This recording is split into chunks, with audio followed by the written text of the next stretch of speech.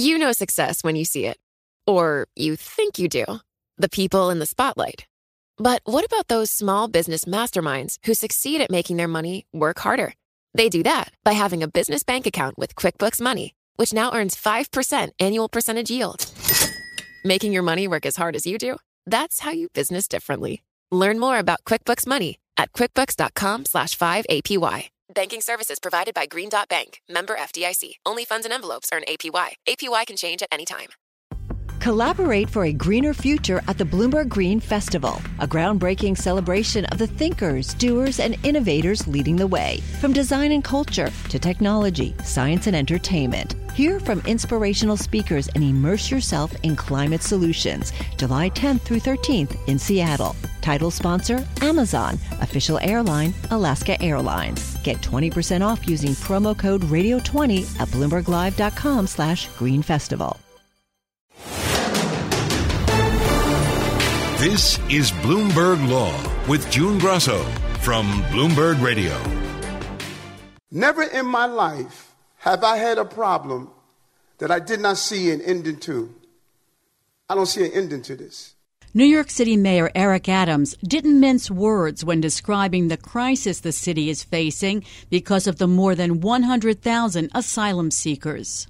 The Adams administration estimates that 10,000 asylum seekers are arriving each month, bussed in from Texas, and that it will cost the city about $12 billion over the next 3 years. This issue will destroy New York City.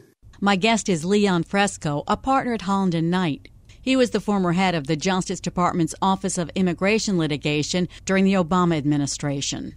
Leon, Adams says the lack of support from the federal government is alarming. He's reached out to the Biden administration. The Biden administration has criticized what he's done, saying there's no exit strategy. Why isn't the Biden administration stepping in to help out New York City?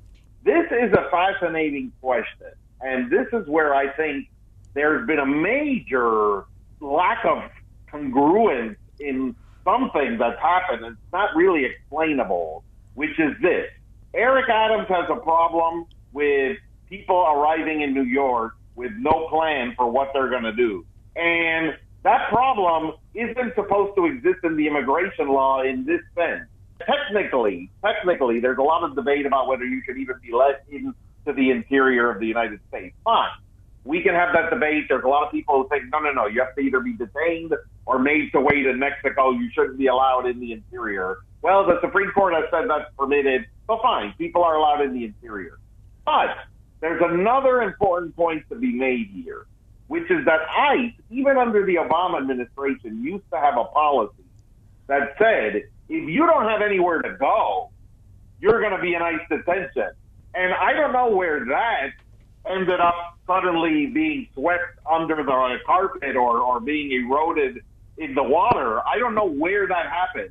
But I do think Eric Adams has an argument to make, other than the fact that people don't like people being placed in ICE custody, that if you come to America and you have no plan of any human being who will care for you while you're here, a friend, a cousin, an uncle, a grandparent, somebody who knows you, then yes, you have to be placed into ICE custody. You can't be in a hotel or on the street or something of this nature. That's never what was supposed to happen. The whole point of ICE releasing people from their custody was because they had someone who was going to make sure that these individuals would attend their court proceedings and would move on to the next steps of their case. Not that you would need city housing or you might sleep on the street or something of this nature. These migrants being shipped to New York City are here legally, right? What happens is they come to the border.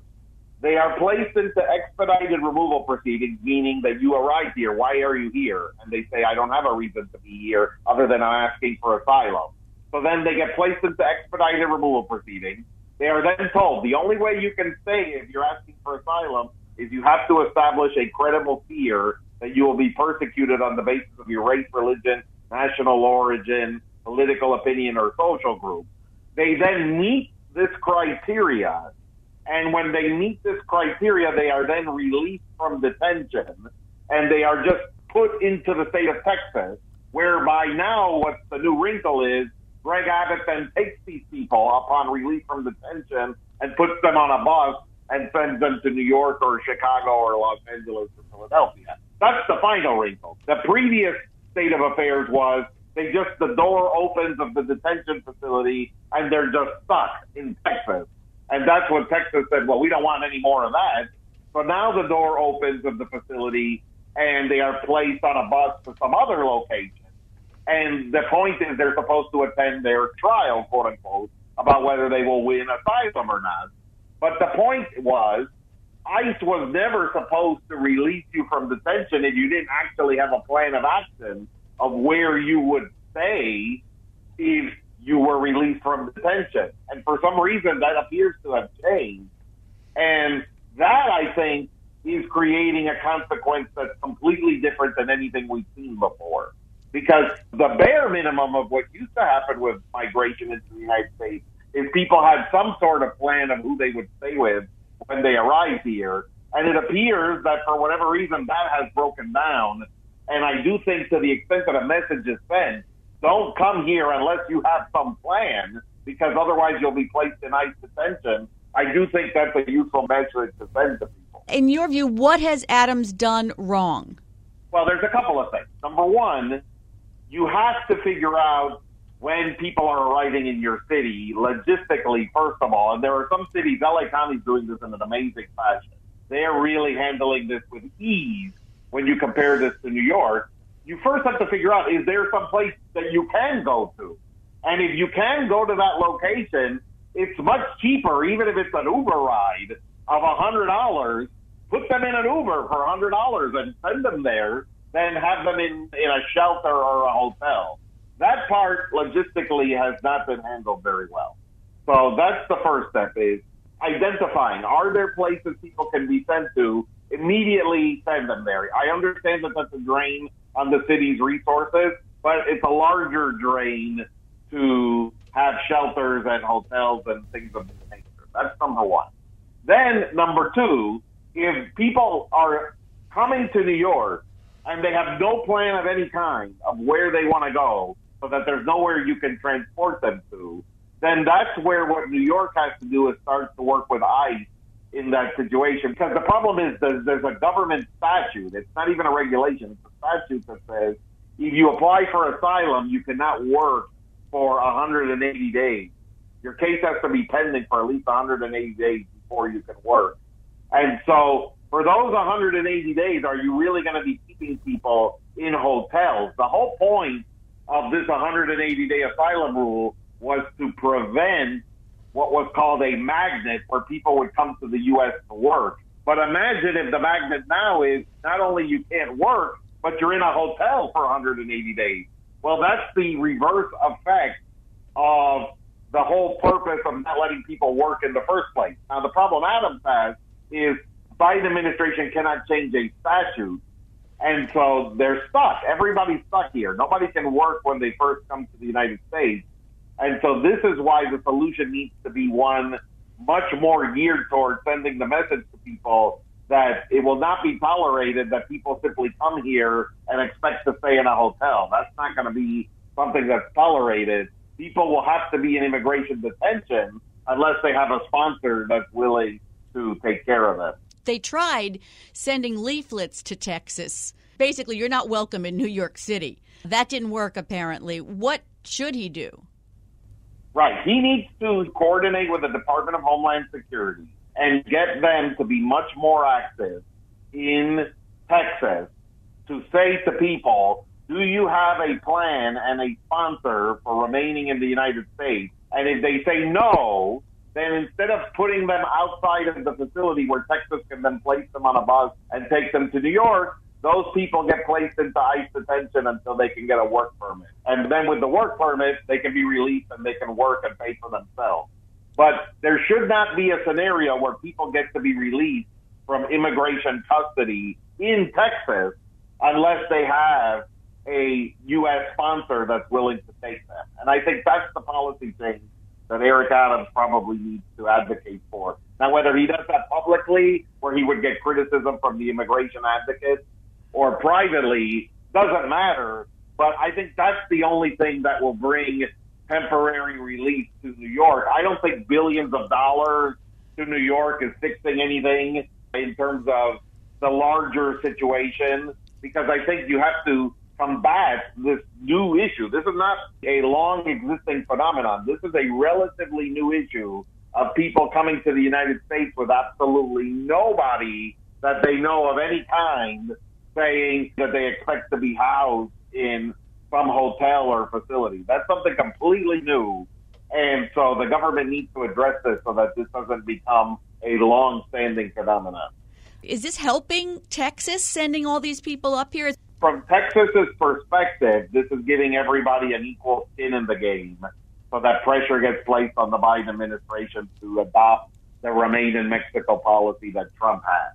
That's essentially the end game for Texas, is if you can then get Eric Adams upset and the mayor of Los Angeles and the mayor of Philadelphia and the mayor of Chicago, and they all go to Biden and say, we give up, do something, and then Biden has to do Remain in Mexico, then from Texas's perspective, okay, that's a big win. But is that going to happen? I don't know. But certainly to the extent that the solution that the cities are offering is give us billions of dollars to put people in hotels, I don't know that that's the best solution. I think you have to put more onus on people coming here to the United States to find their own housing solution. And if they're unwilling or unable to find their own housing solution, that was the entire reason the concept of immigration detention was created. Leon, I want to turn now to DACA. For the second time, a Texas federal judge has declared DACA illegal. It's a blow to the Biden administration, which issued regulations to codify DACA in an effort to preserve the legality of the program, which protects the young immigrants known as Dreamers from deportation. But Texas and 8 other Republican-led states continue to challenge DACA in court. The issue will likely be decided by the Supreme Court, the third time the program's fate will be before the court. Seems like we've been hearing about DACA and court rulings for years and years since it was first launched. Why so many hearings? Why no resolution? Well, this case has gone through several stages. And so what happened, and this might actually be something that the Supreme Court touches upon even when it ends up finally reviewing DACA, is that for many years, the DACA program itself was actually not challenged by the state of Texas. The state of Texas only got involved in challenging things when there was a second program at the very end of the Obama administration called DAPA, which would have given legal status to the parents of undocumented children. And that would have been about a 4 million person legal status program. That's when the state of Texas gets involved. And they end up joining the program. The Obama administration ends. That's the end of it. And then the question happens, well, what about DACA? And this is where Jeff Sessions and the Trump administration tries to get the state of Texas to sue to actually eliminate DACA, because the state of Texas actually wasn't interested in eliminating DACA because of the sympathetic nature of the population and a lot of the problems that DACA solves. But nevertheless, Attorney General Jeff Sessions at the time convinces the state of Texas to sue, and the Attorney General Jeff Sessions also tries to eliminate DACA on his own. The Supreme Court says that the way he did it was illegal, so it gets kicked back to the Department of Homeland Security. In the meantime, this lawsuit then restarts because they were waiting for the Supreme Court to do their decision on what Jeff Sessions had done. And this lawsuit restarts, but the Trump administration then ends, which brings in the Biden administration, which brings in a new DACA rule. And so now we're finally in September 14, 2023, at the culmination of all of this, where we're now at a direct shot to the Supreme Court about the final question nobody has ever analyzed, which is DACA legal? Tell us about these Homeland Security Department regulations that the Biden administration issued last year. Sure. So here's the issue. So when DACA was announced originally in 2012, it was done by a memo. It was not a big, long government regulation where There's a notice of proposed rulemaking. There's 60 days of comment. There's a lot of analysis. It wasn't done that way. It was done as a memo. And that memo, nobody bothered it for many years. But then the Obama administration did something called DAPA, which is what I just talked about. And they did that by a memo also. And so when the state of Texas sued, they said, hey, you didn't do this by notice and comment rulemaking. And the courts agreed. And that was the main reason that the DAPA program failed. So the idea was, well, if DAPA and DACA are essentially the same program, just geared toward different people, then this needed to also be done by a rule, which had notice and comment rulemaking. And so the Biden administration fixes this argument. So now there is no more of an argument that DACA is illegal because there was no regulation with notice and comment rulemaking, because in fact, there was a regulation issued by the Biden administration on October 31st, 2022, with notice and comment and all the official rulemaking. But the question then became for the court, well, is that regulation doing something that's legal? And here is where the court comes down and says, no, this regulation is not doing something that's legal, because you cannot create a program for people who don't have status and give them status, especially authorization to work. And so that's the issue that's left to be decided by the Supreme Court. The judge said the creation and adoption of the final rule took no steps to avoid any of the substantive pitfalls that have been pointed out. Perhaps because DHS did not want to, or perhaps because it was not possible to do so and retain the DACA program as currently constituted. Do you think that either of those is true? Well, I think it actually is true in the sense that there are two parts to the DACA program. The first part is having a set of criteria for people who cannot be deported. And that part is very important, but it's not the only part, and it's not a program that people would be happy with if that was all that was left. So there's a second step to the program, which is saying once we've designated this group that cannot be deported, this group also can work while they're here legally in the United States. And so this is the part that Judge Hainan really takes issue with, saying, look, you never get around to saying that these people can't work. And so the fact that they can work is the main problem I have with the program. And this is what doesn't get fixed in the regulation, nor is it fair to say that DHS would want a program where those folks cannot work, because the whole sort of brilliance of the DACA program vis-a-vis the people in it is that they can live a normal life. They have this work permit. This work permit allows them to get a driver's license. It allows them to get a social security number. It allows them to get a bank account. It allows them to go to school. It allows them to work. And so if you took away that and just said this is a program of non-deportation, it ceases to be DACA as these DACA young people know it and experience it.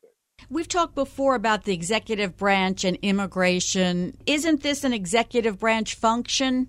So that's what the court is going to have to decide. They're going to have to decide the two components of it. The first component, can you pick a group not to deport? The Supreme Court has basically already decided this issue last year in a case called Biden versus Texas about the prosecutorial discretion guidelines, where the court said the state of Texas doesn't have standing to look at these prosecutorial discretion guidelines. And so that first part of DACA looks very, very safe. The second part about whether the people who are subjected to non-prosecution can then be given the ability to work in the United States, that's really what the court is going to be looking at here. And so that's just going to come down to one of two statutes, picking which one do you like. Do you like the statute that says that if someone is undocumented, there's no choice that the administration has other than encountering them and removing them from the United States? Or do you like the statute that says that the Secretary of Homeland Security has regulatory authority to permit anyone to work in the United States, which would presumably include these DACA young people? So that's the choice the Supreme Court's going to have to make, is which of those statutes actually makes more sense in this fact pattern. Can the Secretary of Homeland Security take a slice of undocumented people and actually just out of thin air, or in this case a regulation, but nevertheless thin air, make them legal enough, so to speak, that they can work in the United States. Is the Supreme Court likely to take this case? They don't have to take the case, but then that would leave a nationwide injunction on new DACA cases that will be in place. Now, what's fascinating is if they then don't end up taking the case at all, then that nationwide injunction expands to ending the program entirely. So they can't be crafty and just say, well, we can not take the case and then only new cases will get taken. The way Judge Haynen's injunction is written is, until the Supreme Court does something, we will allow all the people in the existing program to remain and keep renewing their status, but we won't let any new people in. But if the Supreme Court doesn't do anything, then the nationwide injunction becomes permanent and doesn't allow anybody to even renew their status. So whenever somebody's status expires, that's it. It can't be renewed, and the DACA program ends gradually over a course of years. That Supreme Court case last year involving Texas that you were talking about was kind of a surprise coming from this Supreme Court.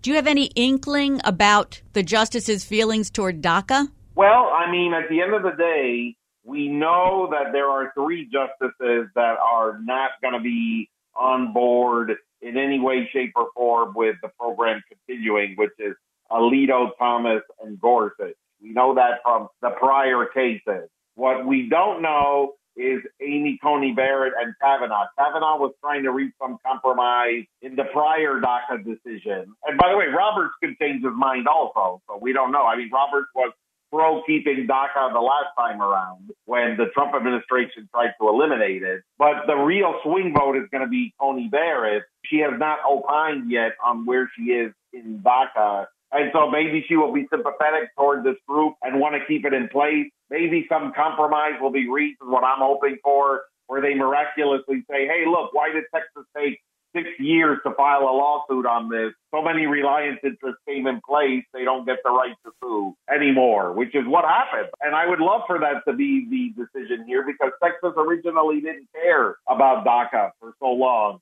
and only came in when Jeff Sessions forced them to. So to me, from that perspective, that would be a wonderful way to end this, but it's hard to know where she will ultimately come down. Do the states even have standing to challenge DACA? That's going to be another question, because they don't have standing to challenge the first part of DACA, which is the prosecutorial decision not to deport a certain category of people. That's already been decided. What Judge Hanen says in this case, and he's correct, is that in that decision by the Supreme Court, they specifically exempted programs that look like DACA, not for saying that there is standing, just for saying we don't know if they're standing. Get back to us on this. So that's where we are right now. And they literally use the word, we do not opine on whether we have standing on a case where there's not just prosecutorial discretion, but prosecutorial discretion plus the provision of benefits, which is what happened here. And so that's not a yes or a no. That's a check with us later. And so Judge Hanen says, well, that check with us later means that there is standing. And so we'll see. We'll see if the Supreme Court agrees with that or not. I mean, should Congress be the one to provide permanent protections to DACA recipients?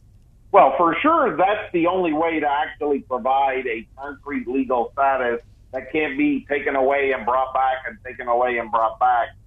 Absolutely. Is that going to happen anytime in the near future? Not given what we're seeing on the border and given what that means for how Republicans approach the immigration issue. I find it very unlikely. So the next step is the Supreme Court. Thanks, Leon. That's Leon Fresco of Holland and Knight. Success is more than the final destination. It's a path you take one step at a time. It's discipline, it's teamwork, and it's the drive and passion inside of us that comes before all recognition. It's what Stifel's been doing for over 130 years. Quietly, yet strategically, Stifel's become one of the fastest growing wealth management and investment banking firms in the country. Our financial advisors go beyond traditional wealth management to provide clients with direct access to one of the industry's largest equity research franchises and a leading middle market investment bank, because success is the drive it takes to keep climbing, the passion to keep investing, the best of each of us made better by the best in all of us. And that is where success meets success. Start your journey at Stifel.com. That's STIFEL.com. Stifel Nicholas and Company Incorporated, member SIPC and NYSE. You know success when you see it. Or you think you do. The people in the spotlight. Athletes, actors, artists. But what about the people behind the scenes? You know, the ones who make it all happen. The lighting engineers, the sideline photographers, the caterers. They're small business masterminds. And if there's one thing they have in common, it's making their money work harder.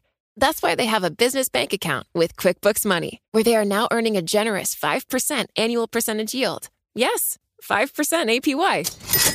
Making your money work as hard as you do? That's how you business differently. Learn more about QuickBooks Money at quickbooks.com/5APY. Banking services provided by Green Dot Bank, member FDIC. Only funds and envelopes earn APY. APY can change at any time. Republicans have uncovered serious and credible allegations into President Biden's conduct. Taken together, these allegations paint a picture of a culture of corruption. Now, here's what we know so far.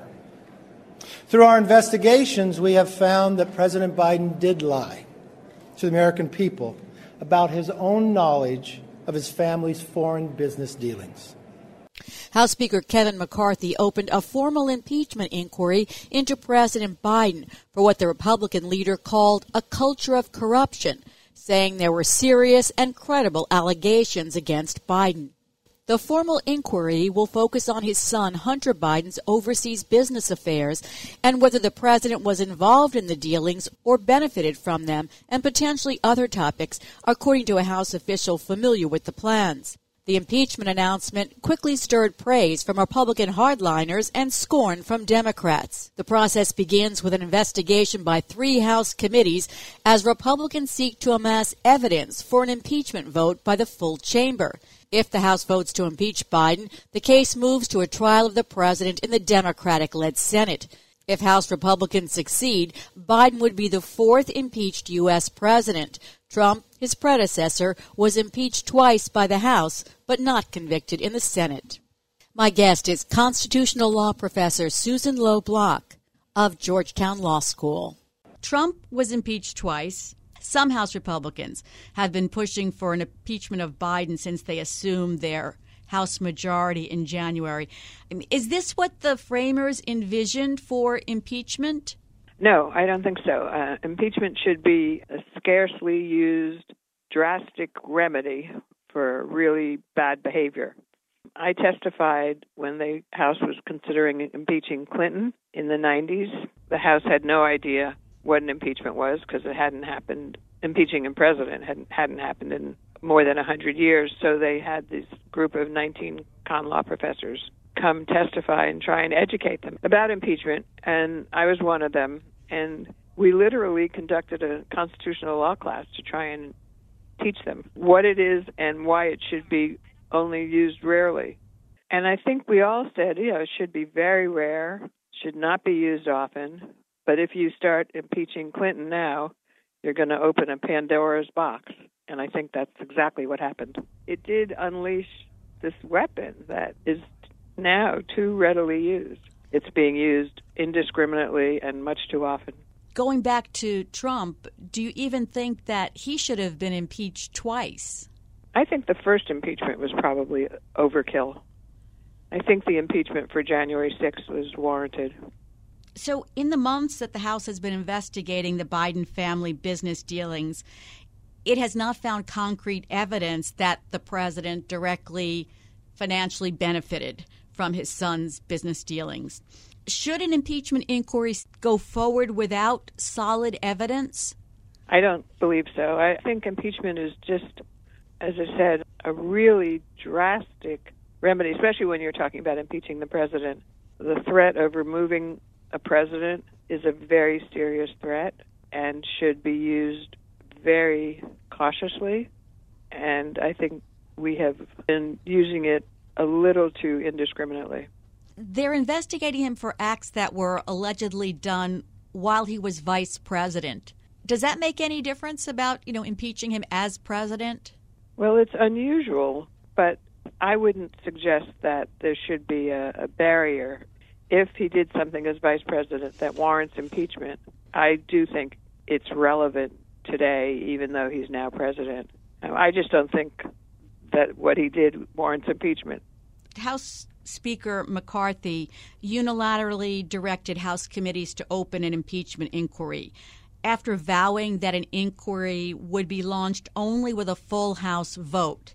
And he blamed his flip-flop on Nancy Pelosi changing the rules, which she denied. Is this unusual the way he's doing it? Should there be a full House vote? I would say yes. Yes, it's unusual, and yes, there should be a full House vote. It's a really serious step, and we shouldn't lose sight of the fact that impeaching a president and potentially removing him or her, undoes a national election, and it should really only be considered for, high crimes and misdemeanors and not for little things. Let's just suppose that it was found that he benefited from Hunter Biden's business deals. In your opinion, would that be a high crime and misdemeanor? I think I'd have to know more to answer that. I think I'd have to know sort of what his involvement was. Now, McCarthy said impeachment proceedings would give House Republicans, quote, the full power to gather all the facts and answers for the American public. Does it give them any more power to get documents or testimony from the White House? I am not sure. I think whether it legally does or not, I don't know, but I think as a matter of sort of political pressure, it probably gives a little more weight, and it might open up some potential other remedies Congress could use. So I think it does add some weight to their requests.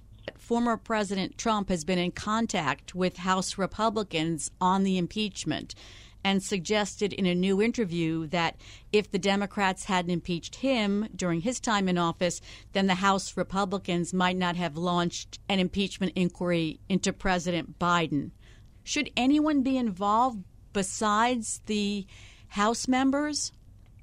I think that we have lost sight of how drastic a remedy impeachment is, and it should be very scarce. I do think that Trump should stay out of it. I'm not sure what his role in this. I mean, he has no role in this. But I do think that the impeachment remedy is being utilized injudiciously, if there is such a word. But nearly two-thirds of respondents in a CNN poll last week said they believed the president had some involvement in Hunter Biden's business dealings. So if they are able to get enough Republicans to vote, simple majority, I guess, for impeachment, then the Senate has to have a trial, right? Yes. So you need two-thirds of the Senate. And in our history, there's never been two-thirds of the Senate voting for impeaching a president. For convicting. The House impeaches and the Senate tries and either has a conviction or doesn't. And you're right, there's never been a conviction. The Biden administration has been preparing for this in some sense. Now they're fundraising off it. I'm wondering if, what their response should be. Is it just let the House do what they want until we see if there's going to be a trial, or are there some ways for them to counter this? The only way I can think of that the Biden administration can counter this is to generate public opinion opposing it and try and, convince the House that it's going down the wrong path. But there's no legal remedy, no judicial remedy. It's just to convince the House that they're making a mistake.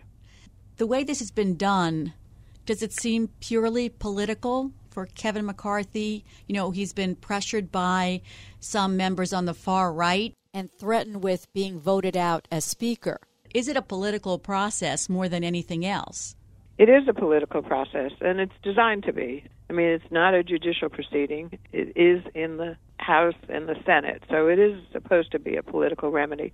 But it should be a remedy of last resort, especially the standard's very high crimes and misdemeanors. You don't want to take out a nationally elected president out of office for trivial reasons. And we have cheapened the idea of impeachment. It should be very rare, and it's gotten to be less rare. I'm sure Chief Justice John Roberts would not be happy with having to preside over a third impeachment trial. I am sure that's right. Thanks so much for being on the show, Sue. That's Professor Susan Loeb Block of Georgetown Law School. And that's it for this edition of the Bloomberg Law Show. Remember, you can always get the latest legal news on our Bloomberg Law podcasts. You can find them on Apple Podcasts, Spotify, and at www.bloomberg.com/podcast/law. And remember to tune into the Bloomberg Law Show every weeknight at 10 p.m. Wall Street time. I'm June Grosso, and you're listening to Bloomberg.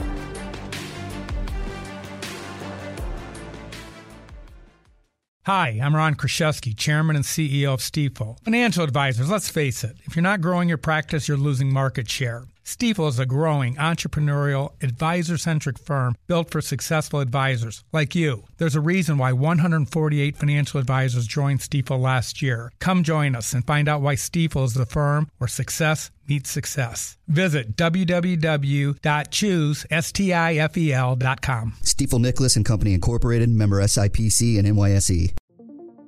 What could you do if your data was working for you and not against you? With Bloomberg delivering enterprise data directly to your systems, you get easy access to the details you want, optimized for higher-level analysis, and financial data experts committed to helping you maximize your every move.